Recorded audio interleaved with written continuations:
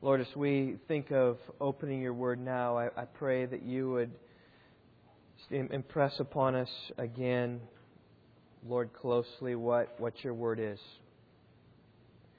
That this is what you have spoken, what you have inspired, what you have breathed out for us and for our instructions.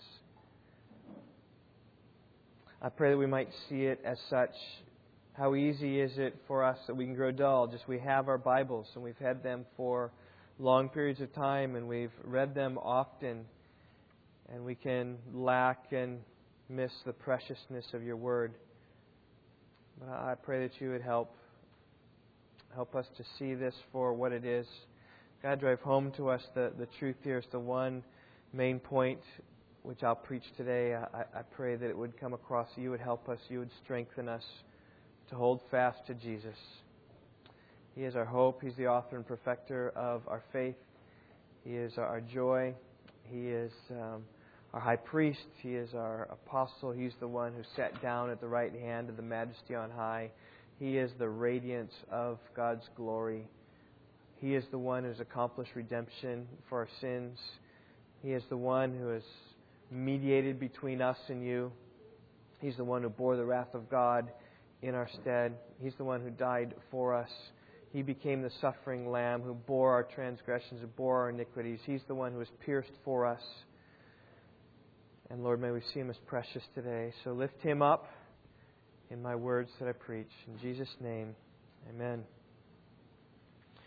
Well, Christian biography has been an incredible encouragement, not only to me, but for many Christians down through the ages.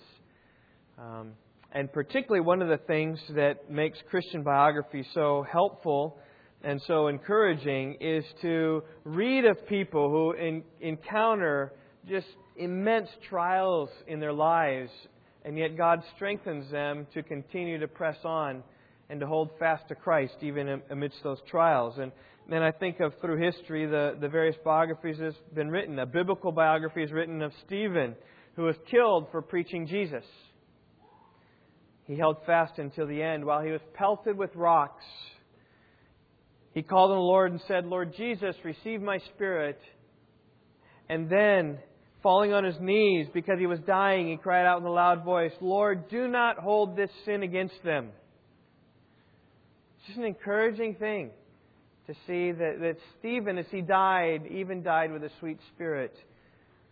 Another example in church history is that of Polycarp. He lived in the first century, was a disciple of John, the Apostle John. He was discipled by him. He knew him. Polycarp was from Smyrna. If you remember Revelation, Smyrna in Revelation chapter 2 is a persecuted church. And he said, "You're going to have tribulation for 10 days, but be faithful unto death, and I'll give you the crown of life." And Polycarp was faithful unto death. He stood before the Roman proconsul, right there in front of everybody. And the Roman proconsul said, "Swear by the fortune of Caesar, take the oath, and I will release you. Curse Christ." And Polycarp said those famous words, holding fast to his faith. He says, 86 years I've served the Lord Jesus Christ. He's never wronged me. How can I blaspheme the King who saved me? The proconsul threatened, "I have wild beasts. I'll throw you to them if you don't change your mind." He said, "Let them come. My purpose is unchangeable." If the wild beasts don't scare you, the proconsul then said, "I'll burn you with fire." And then Polycarp said this, "You will threaten me with a fire which will burn for an hour and then will go out. But you are ignorant of the fire, the future judgment of God reserved for the everlasting torment of the ungodly." And he said, "But why do you delay? Bring on the beast or the fire, whatever you choose. You shall not move me to deny Christ my Lord and Savior." He was soon after burned at the stake. And as I read these things, I'm encouraged in my heart to say that the same God I serve and worship is the same God that strengthened Polycarp to hold fast to Christ, even facing his death. Or John and Betty Stam, missionaries to China in the 1930s during the Chinese Civil War. They were ministering and the communists were coming in, and just as they heard they were coming, they tried to escape but were captured by the communists. Here's some missionaries on the hands, and they were demanding $20,000 from China Inland Mission. And here's what John wrote on December 6, 1934, China Inland Mission, Shanghai. "Dear brethren, My wife, baby, and myself are today in the hands of the communists in the city of Tsingteh. Their demand is $20,000 for our release. All our possessions are in their hands, and we praise God for peace in our hearts and the meal tonight. God grants you wisdom in what you do, and us fortitude, courage, and peace of heart. He is able and a wonderful friend in such a time. What a testimony to write. Things happened quickly this morning. They were in the city just a few hours after the ever-persistent rumors became really alarming, so that we could not prepare to leave in time. We were just too late. The Lord bless and guide you, and as for us, may God be glorified, whether by life or by death. Quoting there from Philippians 2 someplace. Philippians 1. In Him, John Stam. Soon after that, the communists took him out. And he stopped. He happened to be able to send one last letter to the China Inland Mission. The postmaster recognized him. He said, "So where are you going?" He said those famous words, "Well, I don't know where they're going," referring to his captors, "but we're going to heaven."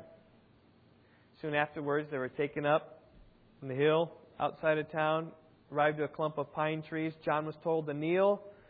The soldier lopped off his head right in front of his wife, who quickly kneeled thereafter and entered glory with Jesus, standing firm for Christ. I love these stories. A few years ago, testimony of Cassie Burnell. Remember, she was one of the Columbine High School students. The story goes that one of the killers had a gun to her face, and through some other talks had known that she was a Christian, and said, "Do you believe in God?" She said, "Yes," and bang, she was dead. She held fast until the end. And these sorts of stories encourage my faith, have encouraged many people's faith, because it shows that Jesus Christ is not only worth living for, He's also worth dying for. But for every story that's told of people who have held fast, there are dozens, hundreds that aren't told. Your story may never be told of God how strengthened you in difficult, tumultuous times. I've showed you before, but I've got some books that we've read to our kids. It's called Jesus Freaks, and just talks about martyrs. And we just pull these out from time to time and just read. They're 2 or 3 pages each, and I know some of you probably have this. We're that way through Volume 1, about 2/3 through, and when we get done with Volume 1, we'll be Volume 2. It'll be a couple years, but we just going through it slowly. Because I believe that it's an encouragement as we hear of people holding fast for Christ. But it's not only martyrdom. There's also just people standing firm in tough times are also encouraging about Christian biography. Like Martin Luther, I've been encouraged by him many, many times. He stood before the authorities of the Roman Catholic Church. The whole known church at that time, they had power and they had authority. They could excommunicate him from the church. They could kill him. And they grabbed him before the Diet of Worms. Copies of his writings laid out on the table before him, and they asked him 2 questions. Are these your books, and do you stand by their contents? After a night of prayer and contemplation, Martin Luther held fast, saying, "Unless I'm convinced by the testimony of Scripture, by clear reason, for I do not trust either the Pope or in councils alone, since it is well known that they've often erred and contradicted themselves. I am bound by the Scriptures I have quoted, and my conscience is captive to the Word of God. I cannot and will not recant anything, since it is neither safe nor right to go against conscience. May God help me. Amen." He held fast, and his life as a result of that was filled with turmoil. He was constantly on the run, fleeing from those who wanted to kill him. He sought exile. He even at one point disguised himself by growing a beard as he was translating the German New Testament. But Martin Luther held fast until the end. I'm encouraged by people who forsake the riches of this world to follow Christ, like William Borden. He was heir to the great Borden estate. I mean, this would be like Bill Gates' son. He doesn't have a son, but it would be someone like that. Some rich man with some incredible company, lots of wealth at his disposal, could have done whatever he wanted. He forsook it all as he became a Christian, went to seminary, decided to become a missionary to the Muslims of China. In his Bible, he wrote a little note and dated it. He said, "No reserve." He said, "That's where I'm going, no reserve." When his father told him, and I don't know enough about his life, but I sense that there was some antagonism there. His father said, "You can't ever come back and work for us again." He dated and wrote in his Bible, "No retreat." Shortly before he died of spinal meningitis, training to go to China, I think at age 28 or something like that, he wrote in his Bible, "No regrets." No reserve, no retreat, no regrets. It's the title of a biography of his. He held fast his faith in Christ. It's just encouraging to see someone forsake things of the world. Or Moses. In Hebrews 11, verse 24, we're told of Moses that by faith, when he had grown up, he refused to be called the son of Pharaoh's daughter, choosing rather to endure ill treatment with the people of God than to enjoy the riches of Egypt, the passing pleasures of sin, considering the reproach of Christ greater riches than the treasures of Egypt, for he was looking to the reward. Here's Moses, right? Son of the king, son of the Pharaoh, and he could have all the riches of King Tut. All the riches of the Pharaoh, and he turned it away and chose reproach with the people of God instead. And when you see that time after time after time of God's people walking righteously, losing jobs. I remember reading of people in China, just common workers during Hudson Taylor's days. And they worked in China 7 days a week and no days off. But the Christians, prioritizing worship, took a day off and got docked on a pay and worked basically for 6 days for 5 days' wages. It's a reproach of Christ. But it was worth it because they held fast to Him. And we could tell more stories. Latimer and Ridley burned at the stake. Christopher Love and his wife encouraging him to remain faithful on his way to martyrdom. Or Jim Elliot, Nate Saint and their friends who died in Ecuador. John Bunyan, who held fast to Christ and was in prison. Adoniram Judson, William Carey, who held fast in foreign lands. And there are countless more who can hold fast, who have held fast, and they can be an encouragement to us. I commend Christian biography to you. My message this morning is entitled, Hold Fast. It comes from one verse in our Bibles, Hebrews chapter 10, verse 23. If you haven't done so, I invite you to open your Bibles there. We're going to look at one verse this morning, just verse 23. It says this: Let us hold fast the confession of our hope without wavering, for He who promised is faithful. Short verse, that's all we're going to look at. Let us hold fast the confession of our hope without wavering, for He who promised is faithful. In fact, it's so short, I'd like for us to memorize it today together. Last week I quoted from 2 Timothy 1 because our family has been memorizing it. You all can memorize this. You all can do this. This week we memorized about 4 or 5 more verses in chapter 2. It's not very hard. All you do is repeat it over and over again. Let's do it, right? Let us hold fast the confession of our hope. Let us hold fast the confession of our hope. Let us hold fast the confession of our hope. Let us hold fast the confession of our hope. Let us hold fast the confession of our hope.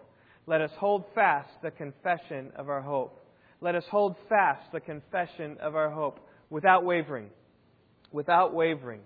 Without wavering. Without wavering. Without wavering. Without wavering. Without wavering. Without wavering. Without wavering. Without wavering. Without wavering. All right.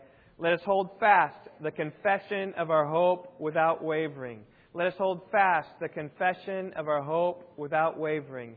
Let us hold fast the confession of our hope without wavering. Let us hold fast the confession of our hope without wavering.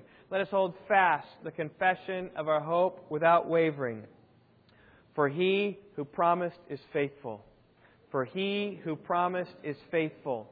For He who promised is faithful. For He who promised is faithful. For He who promised is faithful. For He who promised is faithful. For He who promised is faithful. For He who promised is faithful. For He who promised is faithful. All right. Let us hold fast the confession of our hope without wavering. For He who promised is faithful. Let us hold fast the confession of our hope without wavering. For He who promised is faithful. Let us hold fast the confession of our hope without wavering. For He who promised is faithful. Let us hold fast the confession of our hope without wavering. For He who promised is faithful. One last time. Let us hold fast the confession of our hope without wavering. For He who promised is faithful. That's all you need to do. Tomorrow, you'll be like, oh, what was that? And if you read it once or twice and then say it out loud 5 times, the next day you'll be able to say it in your sleep. And you say it for the next 15 days, and you'll have it for life. Okay? It's that easy. That's all that we do to memorize chapters of the Bible. It's not too difficult. But here it is. Let's say it again. Let us hold fast the confession of our hope without wavering, for He who promised is faithful. This verse has 2 parts. There's a command and there's a reason for the command, or a command and a foundation to the command. A command and then a justification for the command. The command is this: we hold fast. And the foundation comes in that He who promised is faithful. That's my outline this morning. We have a command and we have the foundation. Let's first look at the command. This command actually is the second of 3 commands in the greater section here. Each of them begin with the phrase, let us. Let me read verse 19 through 25 and you'll catch them. Therefore, brethren, since we have confidence to enter the holy place by the blood of Jesus, by a new and living way which He inaugurated for us through the veil, that is His flesh, and since we have a great priest over the house of God, right, 2 other foundations, since we have confidence to enter, since we have a great priest, here are the 3 commands. Let us draw near with a sincere heart in full assurance of faith, having our hearts sprinkled clean from an evil conscience and our bodies washed with pure water. Everyone together. Let us hold fast the confession of our hope without wavering, for He who promised is faithful. And the third command then comes in verse 24 that we'll look at next week. And let us consider how to stimulate one another to love and good deeds, not forsaking our own assembling together, as is the habit of some, but encouraging one another, and all the more as you see the day drawing near. These are the let us commands. Right? Let us draw near. Let us hold fast. Let us consider how to stimulate to love and good deeds. Now, because of the impact of these, we have slowed down in just, a normal section I like to preach through, maybe 19 through 25. We're slowed down. A month ago, before I left on vacation, we looked at the first one, draw near. We're going to look today at hold fast, and next week we'll look at the exhortation to love. This is, by the way, verse 23, I believe, this is the exhortation of the book of Hebrews. You say, what's the exhortation of the book of Hebrews? What's it all about? Give me one short command. Well, we can say it a couple of ways. One way we can say it what? Jesus is better, so press on. We can say it that way. But we can also say it this way. We can also say, hold fast. Hold fast to Jesus. That's the call of the book. Over and over and over again, having shown that Jesus is better than anything the Old Testament had to offer, whether it's the prophets or angels or Moses or Joshua or Aaron or Abraham, whether it's the priesthood, whether it's the covenant, whether it's the sacrifice, Jesus is better. He's better than all these. He's the better priest. He's the better sacrifice. He gives the better covenant. And so because Jesus is better, hold fast to Him. Cling to Him. Right? Or as I said, press on. Keep going towards Him. Don't lose ground. That's the picture. Hold fast to Jesus. Now, it's said in different ways. In chapter 2, verse 4, it said like this, don't drift, right? The drifting one is the one who's grabbed on and just lets go or drifts and then can't reach it anymore. Or it says in chapter 3, verse 8, don't harden your hearts. Harden your hearts is the one that grips and then, goes from a gripping to a opposing. Chapter 6, verse 1, it said like this, let us press on to maturity. That's the one that just keeps going. Chapter 12, verse 15, it said like this, see to it that no one comes short of the grace of God. In other words, bring Jesus close. Experience His grace. Don't come short of His grace, but hold fast and keep it near. Chapter 12, verse 25 says this, see to it that you do not refuse Him who is speaking. Rather what? Embrace Him and hold fast and cling to Him. And all these exhortations are the same idea. Don't let go of Jesus. Keep your heart soft towards Him. Don't fall away. Don't come short. Don't refuse Him. Pursue Him. Keep Him front and center in all your life. It's the message of the book of Hebrews we've been hearing week after week after week after week. We're coming to about a year in Hebrews now. I think maybe 6 months and then we'll be done. The text this morning says the same thing. Let's hold fast the confession of our hope without wavering. Well, the question comes here in chapter 10 verse 23. What's the confession? What do we need to hold fast to? I've said here we need to hold fast to Jesus. Jesus is the confession. I think I can back that up a little bit. Because 3 times in this letter, the writer refers to a confession. Turn back to chapter 3, verse 1. You can see it there. Therefore, holy brethren, partakers of a heavenly calling, consider Jesus, the apostle and high priest of our confession. There he is. Jesus is the apostle. He's the high priest of our confession. I think that gives us a hint that it's about Jesus. Chapter 4, verse 14 uses the word confession as well. And it sounds a lot like chapter 10. Therefore, since we have a great high priest who has passed through the heavens, Jesus, the Son of God, it's just like chapter 10, verse 19, 20, 21. Right? Since we have a great high priest, right? And since we have confidence to enter the holy place, that's what it means to have a high priest. Jesus, the Son of God.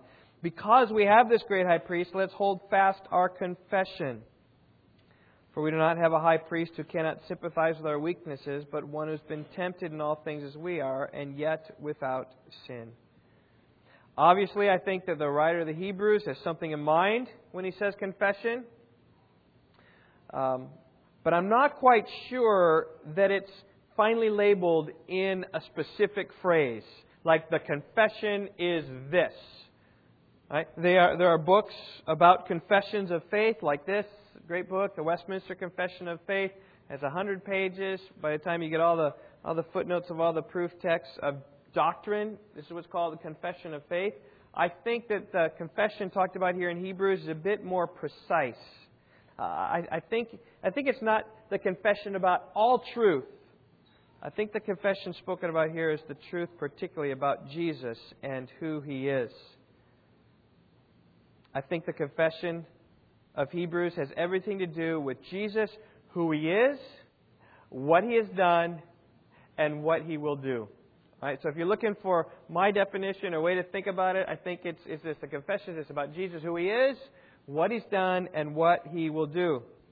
Because, I say, like in chapter 3, verse 1, the confession about Jesus, the confession is about Jesus, about the apostle high priest of our confession. But when you're at chapter 4, the confession is what we hold fast to and what helps us in the time of temptation.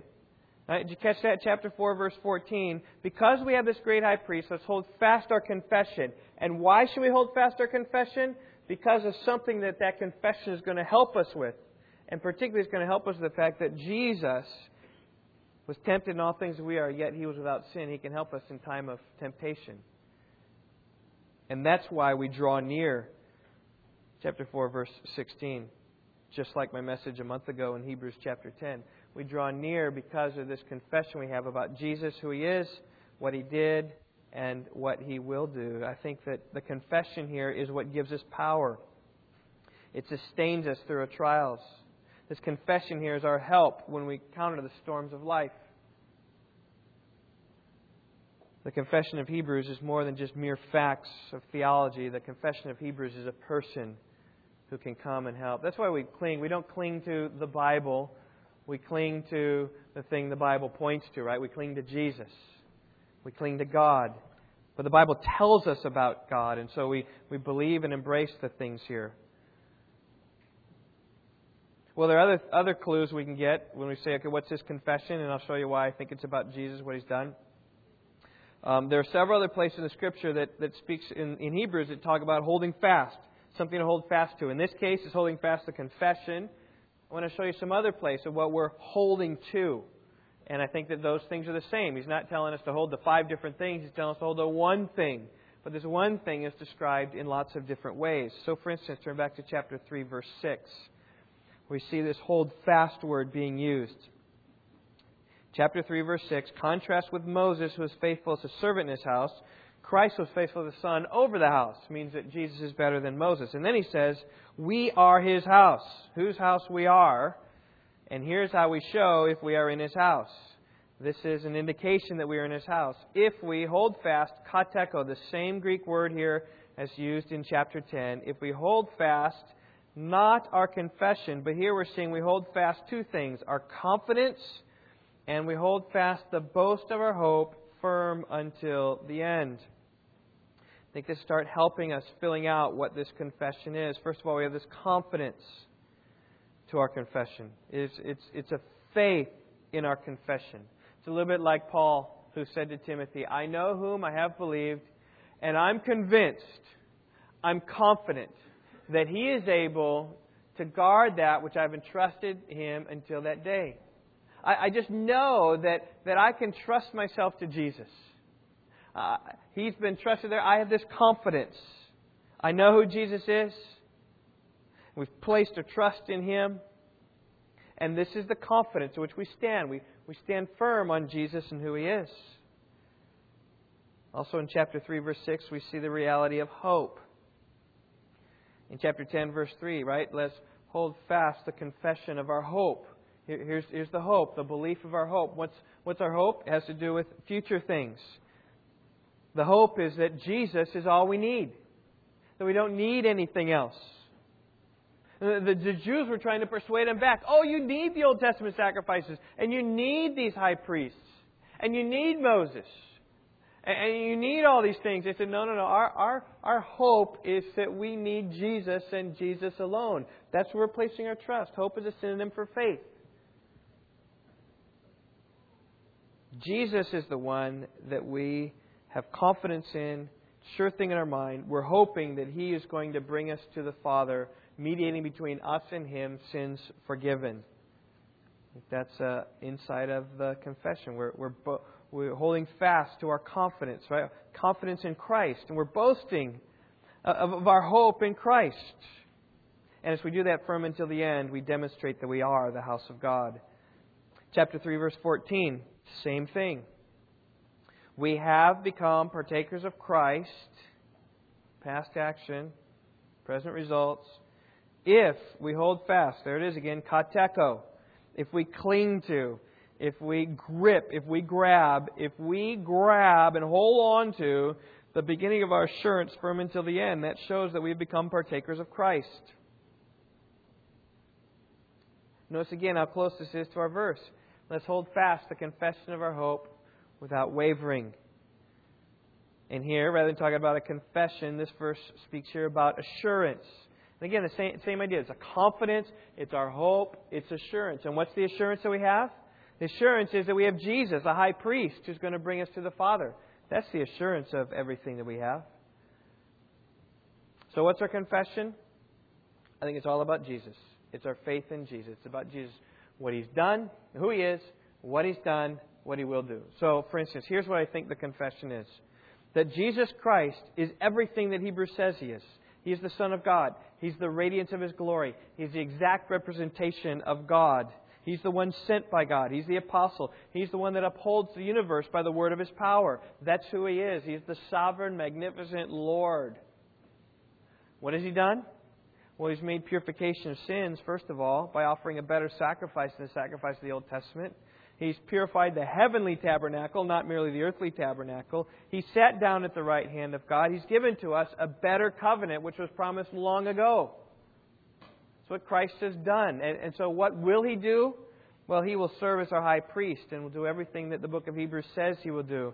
He will sympathize with us and help us in our temptation. He will be the mediator of a new covenant and thereby bring us to God. His blood will speak better than the blood of Abel and all the animals that were ever offered upon Jewish altars. That's what Jesus is. Who He is, what He did, what He will do. He will help us and strengthen us. And that's by the way, I think is a living reality in our text. We're not clinging to some document. We're not clinging to the Westminster Confession of Faith like, this is where our hope is. We're clinging to Jesus. Hope I'm okay here. Because of what He did. Who He is, what He did, and what He will do. And we're clinging to the living Christ with confidence and hope and assurance. And knowing that that's going to be the very thing that carries us through our trials and temptations. And that's what I urge upon all of you, church family. And when you're facing trials and difficulties, you may not be facing gunpoint, confession of your faith, do you believe in God? But you may be facing some other difficult challenges. whether it be joblessness or whether it be pressure at work, whether it be temptations. You're facing them. And I say the way to get through them is to hold fast your confession, right? Believe the hope you have. Norm Wakefield has done a good job at defining the confession. He said it this way: Jesus Christ is God's Son and our high priest. After He made purification for sin, He sat down at the right hand of the Father, where He intercedes for us and runs all things by the word of His power. And He will preserve us through suffering, trial, temptation, by giving us grace and mercy if we draw near to Him and hold fast our confession. It's good. It's something like that. That's what it means. That's what we need to cling to. Cling to everything that Christ is. Now, when we look again here in chapter 10, verse 23 at these words, at the command, let us hold fast the confession of our hope without wavering, there's something assumed in these words. Assumed is the storm. That's what's assumed. See, there's something that's pulling you away. There's something that's pushing you to waver. That's why He's saying do it without wavering. He's saying cling to it and don't waver. I mean, on a calm day, you don't waver. You just kind of stand there. But if a huge wind comes up, you got to grab onto something to make sure you don't waver. And so the assumption here is that the storm is coming. The original readers had a storm. They'd come out of Judaism, come into the church, and they were in this precarious situation because they had turned away from their Judaism to the fulfillment of the Judaism, to embrace that, be who they are, and they got people like pulling them back. Oh, they may not be winds, but they are people tugging them, saying, hey, come back to the sacrifices, come back to the fathers, come back to the feast day, you're missing it. And they said, no, my hope is on Jesus Christ, His righteousness. My hope is on Him. I'm resting upon who He is and what He has done and what He will do. That's my hope. My hope's not in those things. Those are pictures and shadows to lead us and teach us of Christ. But they're being pulled away, and the writers here saying this: don't move, don't stray, don't drift, don't come short, but rather hold fast to Jesus. The picture here is a scared child clinging to her mother, squeezing tighter each time the lightning is seen and the thunder is heard, holding fast. The picture here is the rock climber who's climbing the rocks, ascending the cliff, when a storm comes in and winds are blowing and he's grabbing on, making sure he doesn't get swept off the hill by the wind that's coming. It's the man whose boat is capsized along the river, is being swept away by the river current, soon to go over a waterfall, but he grabs an overhanging limb and is clinging there, but is pulling him away. He's holding fast the confession which is going to save him until that day. That's the picture here. When the storms of life come, this verse is a call to hold fast to Christ when you're tempted to sin. This verse is a call to hold fast to Christ when your boss calls you to do something unethical. It's a call to hold fast to Christ when your college professor tells you there is no God. It's a call to hold fast to Christ when your family, perhaps your extended family, calls you foolish for being so devoted to church. What are you doing? Come boating with us instead. It's a verse to call to hold fast to Jesus when the Jehovah's Witnesses seek to persuade you Jesus isn't God. It's a call to hold fast to Jesus when the government comes and takes your property away because of your faith in Christ. Okay, I don't think any of you are facing that last one. But they were. Look over in chapter 10. We're in chapter 10. Look at verse 34. You showed sympathy to the prisoners and accepted joyfully the seizure of your property, knowing that you have for yourselves a better possession and a lasting one. There's a storm, huh? When someone knocks on your door and says, do you believe in Christ? And you're holding fast, you say, yes. Give me the keys. You're homeless. This is ours because only Caesar worshippers can stay in our kingdom. And you're homeless. Seize your property because of the faith in Christ. That happens in some foreign lands today where there's persecution. And what causes it? What is it that helps people hold fast? It's the confession of our hope. These people were facing sin. They're facing those battles. So we face today, their sins are different. The sins are the same. A lot of sins they dealt with, we are dealing with today. Maybe in different forms. But the writer constantly speaks about just how go to Jesus, because He can be your help. Chapter 2, verse 18. Since He Himself was tempted in that which He has suffered, He's able to come to the aid of those who are tempted. Or chapter 4, verse 15, we read, He can sympathize with us in our weaknesses because He Himself was tempted in all things we are, yet without sin. And I'm just telling you, the way through sin victoriously is to hold fast our confession. Hold fast to Jesus, who He is, what He's done, what He will do. He'll help you and strengthen you. They faced ridicule, like college professors and family and bosses calling you foolish. They faced that. That's what chapter 10, verse 32 and 33 are about. But remember the former days, when after being enlightened, you endured a great conflict of sufferings, partly by being made a public spectacle through reproaches and tribulations, and partly by becoming sharers of those who were so treated. It's speaking here about being mocked, being called names, being ridiculed, entering trials and tribulations. And they said, you endured them. And what's the secret to enduring them? To hold fast to our confession. Hold fast to Jesus, who He is, what He did, what He will do. That's the way to conquer all these things. Now, I don't know what exactly the circumstances, storms of your lives are today. But if holding fast our confession can get us through imprisonment and the seizure of our property, and can help us be strong even in the face of martyrdom, I think that holding fast to Jesus can help you in your problems or your difficulties today. It's the call of this text. It's the application to us. So hold on to Jesus.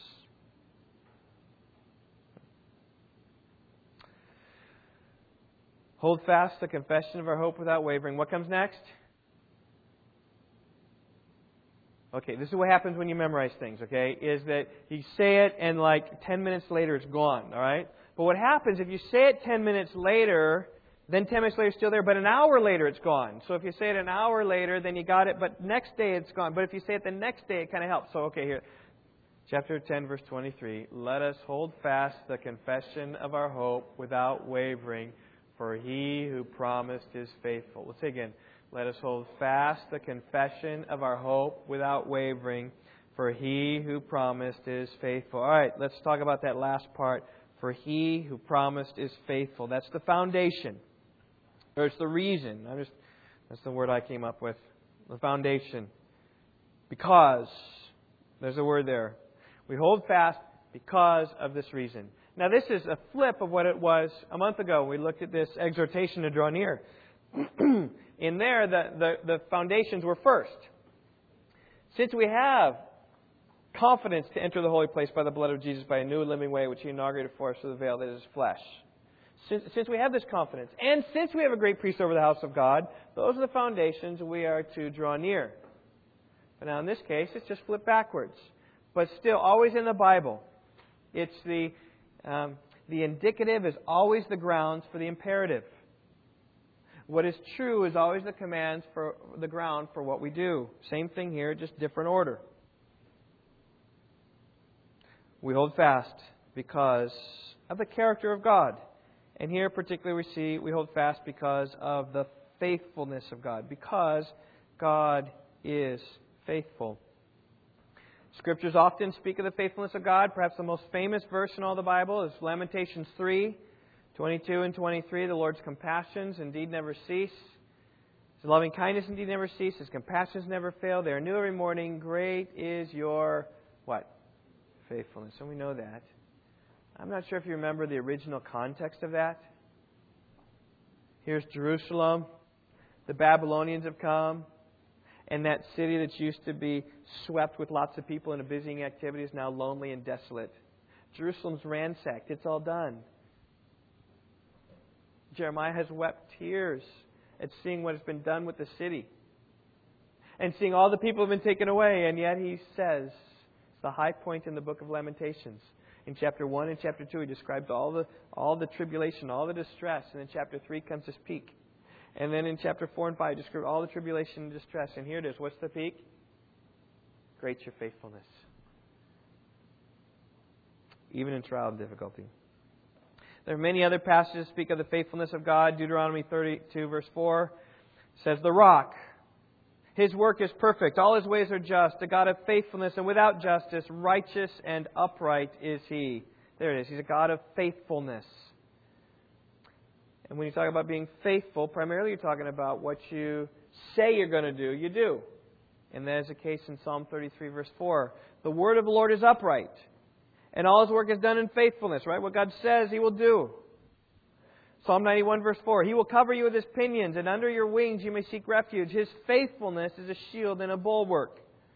So there's a sheltering, there's a shielding, there's a helping. That's why it makes sense to attach this reason to this command. We hold fast because He's a shield and a bulwark is His faithfulness.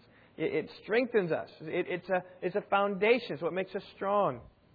New Testament, there's plenty of verses saying the same thing. 1 Corinthians 1:9, God is faithful. 1 Thessalonians 5:24, faithful is He who calls you, and He will bring it to pass. 2 Timothy 2:13, if we are faithless, He remains faithful because He cannot deny Himself. God is faithful, and there is no doubt about it. I think, though, the faithfulness of God is much like I spoke last week about the glory of God. It needs not to be merely proclaimed and said and taught. It needs to be experienced. And I think that's what Jeremiah was experiencing the faithfulness of God even in the midst of ruin. Which, by the way, God had predicted beforehand because of the sins of Manasseh and other kings. You're going to come and devastation is going to come, and God brought it just like He was going to. But He's faithful to His remnant. He's faithful to His people. Earlier I spoke of holding fast to Christ like the grip of a scared child to a mother. And here, in this half of the verse, we see the flip side of it. When we think of the faithfulness of God, we're looking now at the mother holding on to the child. And the reality situation is this. As one Puritan said something like this, I tried to find the quote, I couldn't. So, the security of the child is more closely related to how strong the mother holds the child than how strong the child is holding the mother. And that's what's true about the faithfulness of God. Our security is more dependent upon His faithfulness to us than it is dependent upon our faithfulness to hold fast. Through the Scriptures, you see lots of examples of people who failed to hold fast from time to time.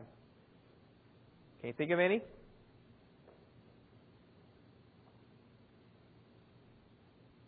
Think on your mind? Who failed to hold fast? David failed to hold fast. Absolutely. Sin of Bathsheba, and he didn't hold fast. And yet God's faithfulness was greater and He restored him. Anyone else? Jonah. Absolutely. He fled to Tarshish.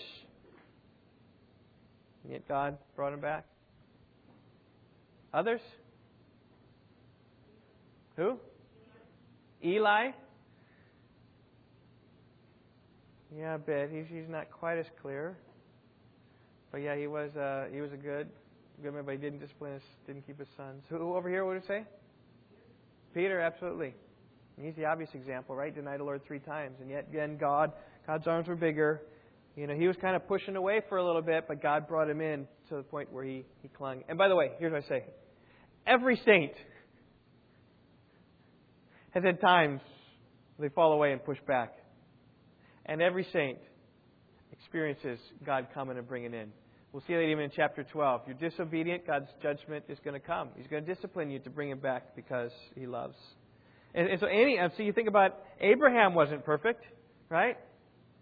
I mean, he had times of faltering, times of unbelief. Even the father of faith had times of unbelief. Noah, God showed grace on him, but there are some things in his life that aren't exactly upright. You just go through any saint. Thomas like that. And some, as we don't know enough about other people, but they're all like that. It's God's arms of faithfulness is what really helps and extends. And you take that analogy, right? The rock climber, right? Clinging to the wall, lest the wind and the storm. What's ultimately helping him, though? His strength on the rocks to keep him from the wind? or his belay rope that he's got clear up to the top. That's where his true security is. Or he might get dinged up if he gets blown off, but he's belayed up to the top. And that's the faithfulness of God. That's the arms of God reaching down.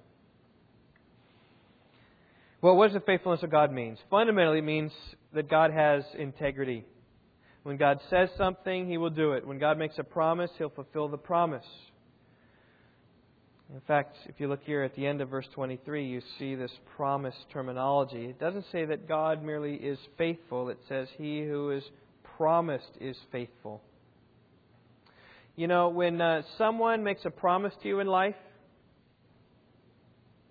you need, and you do this naturally, but you discern their character to see how much you're going to trust the promise, right? And, at one point you might trust somebody, right? Fool me once, shame on me. Fool me twice. No, fool me once, shame on you. Fool me twice, shame on me. I think that's what it is, right? Because when someone makes a promise, you discern their character. If they demonstrated in the past they're faithful to do that, you can consider it done.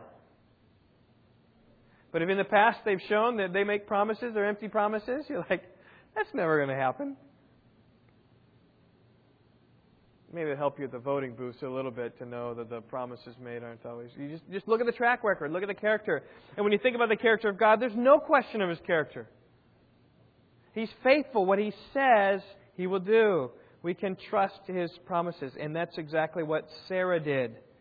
And Sarah, by the way, is one who had times of doubt. But look in chapter 11. Can't wait till we get here. We're going to talk for months about faith. By faith, Abraham, chapter 11, verse 8. By faith, Abraham, when he was called, obeyed by going out to a place which he was to receive for an inheritance. He went out not knowing where he was going. And you look at that and say, why did Abraham go out not knowing where he's going? Because God called him there. God said it, and he considered that God is faithful, and so he went out. Or the next verse about Abraham, even. By faith, he lived as an alien in the land of promise. As in a foreign land, dwelling in tents with Isaac and Jacob, fellow heirs of the same promise. Why is he doing that? Because, verse 8, he's looking for the city which has foundations, the architect and builder is God, who God told him about. And so he's believing and trusting God. That's why he's living in tents. And then here we see the connection between promise and faithfulness in the life of Sarah. By faith, verse 11, even Sarah herself received ability to conceive, even when she's 90. Even beyond the proper time of life.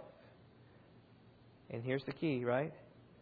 Since she considered him faithful who had promised. You see the connection there? God promised a son. Initially she laughed. You can read about Genesis 18. But she said, you know what? The one who promised, He's a faithful God, and I can trust Him. And so she considered him faithful who had promised. And sure enough, what He said came exactly to fruition. And I think you need to see the promises of God linked to the faithfulness of God. And pertinent to our text this morning, I think the promise of God is the confession. The confession is who Jesus is, what Jesus has done, and what Jesus will do.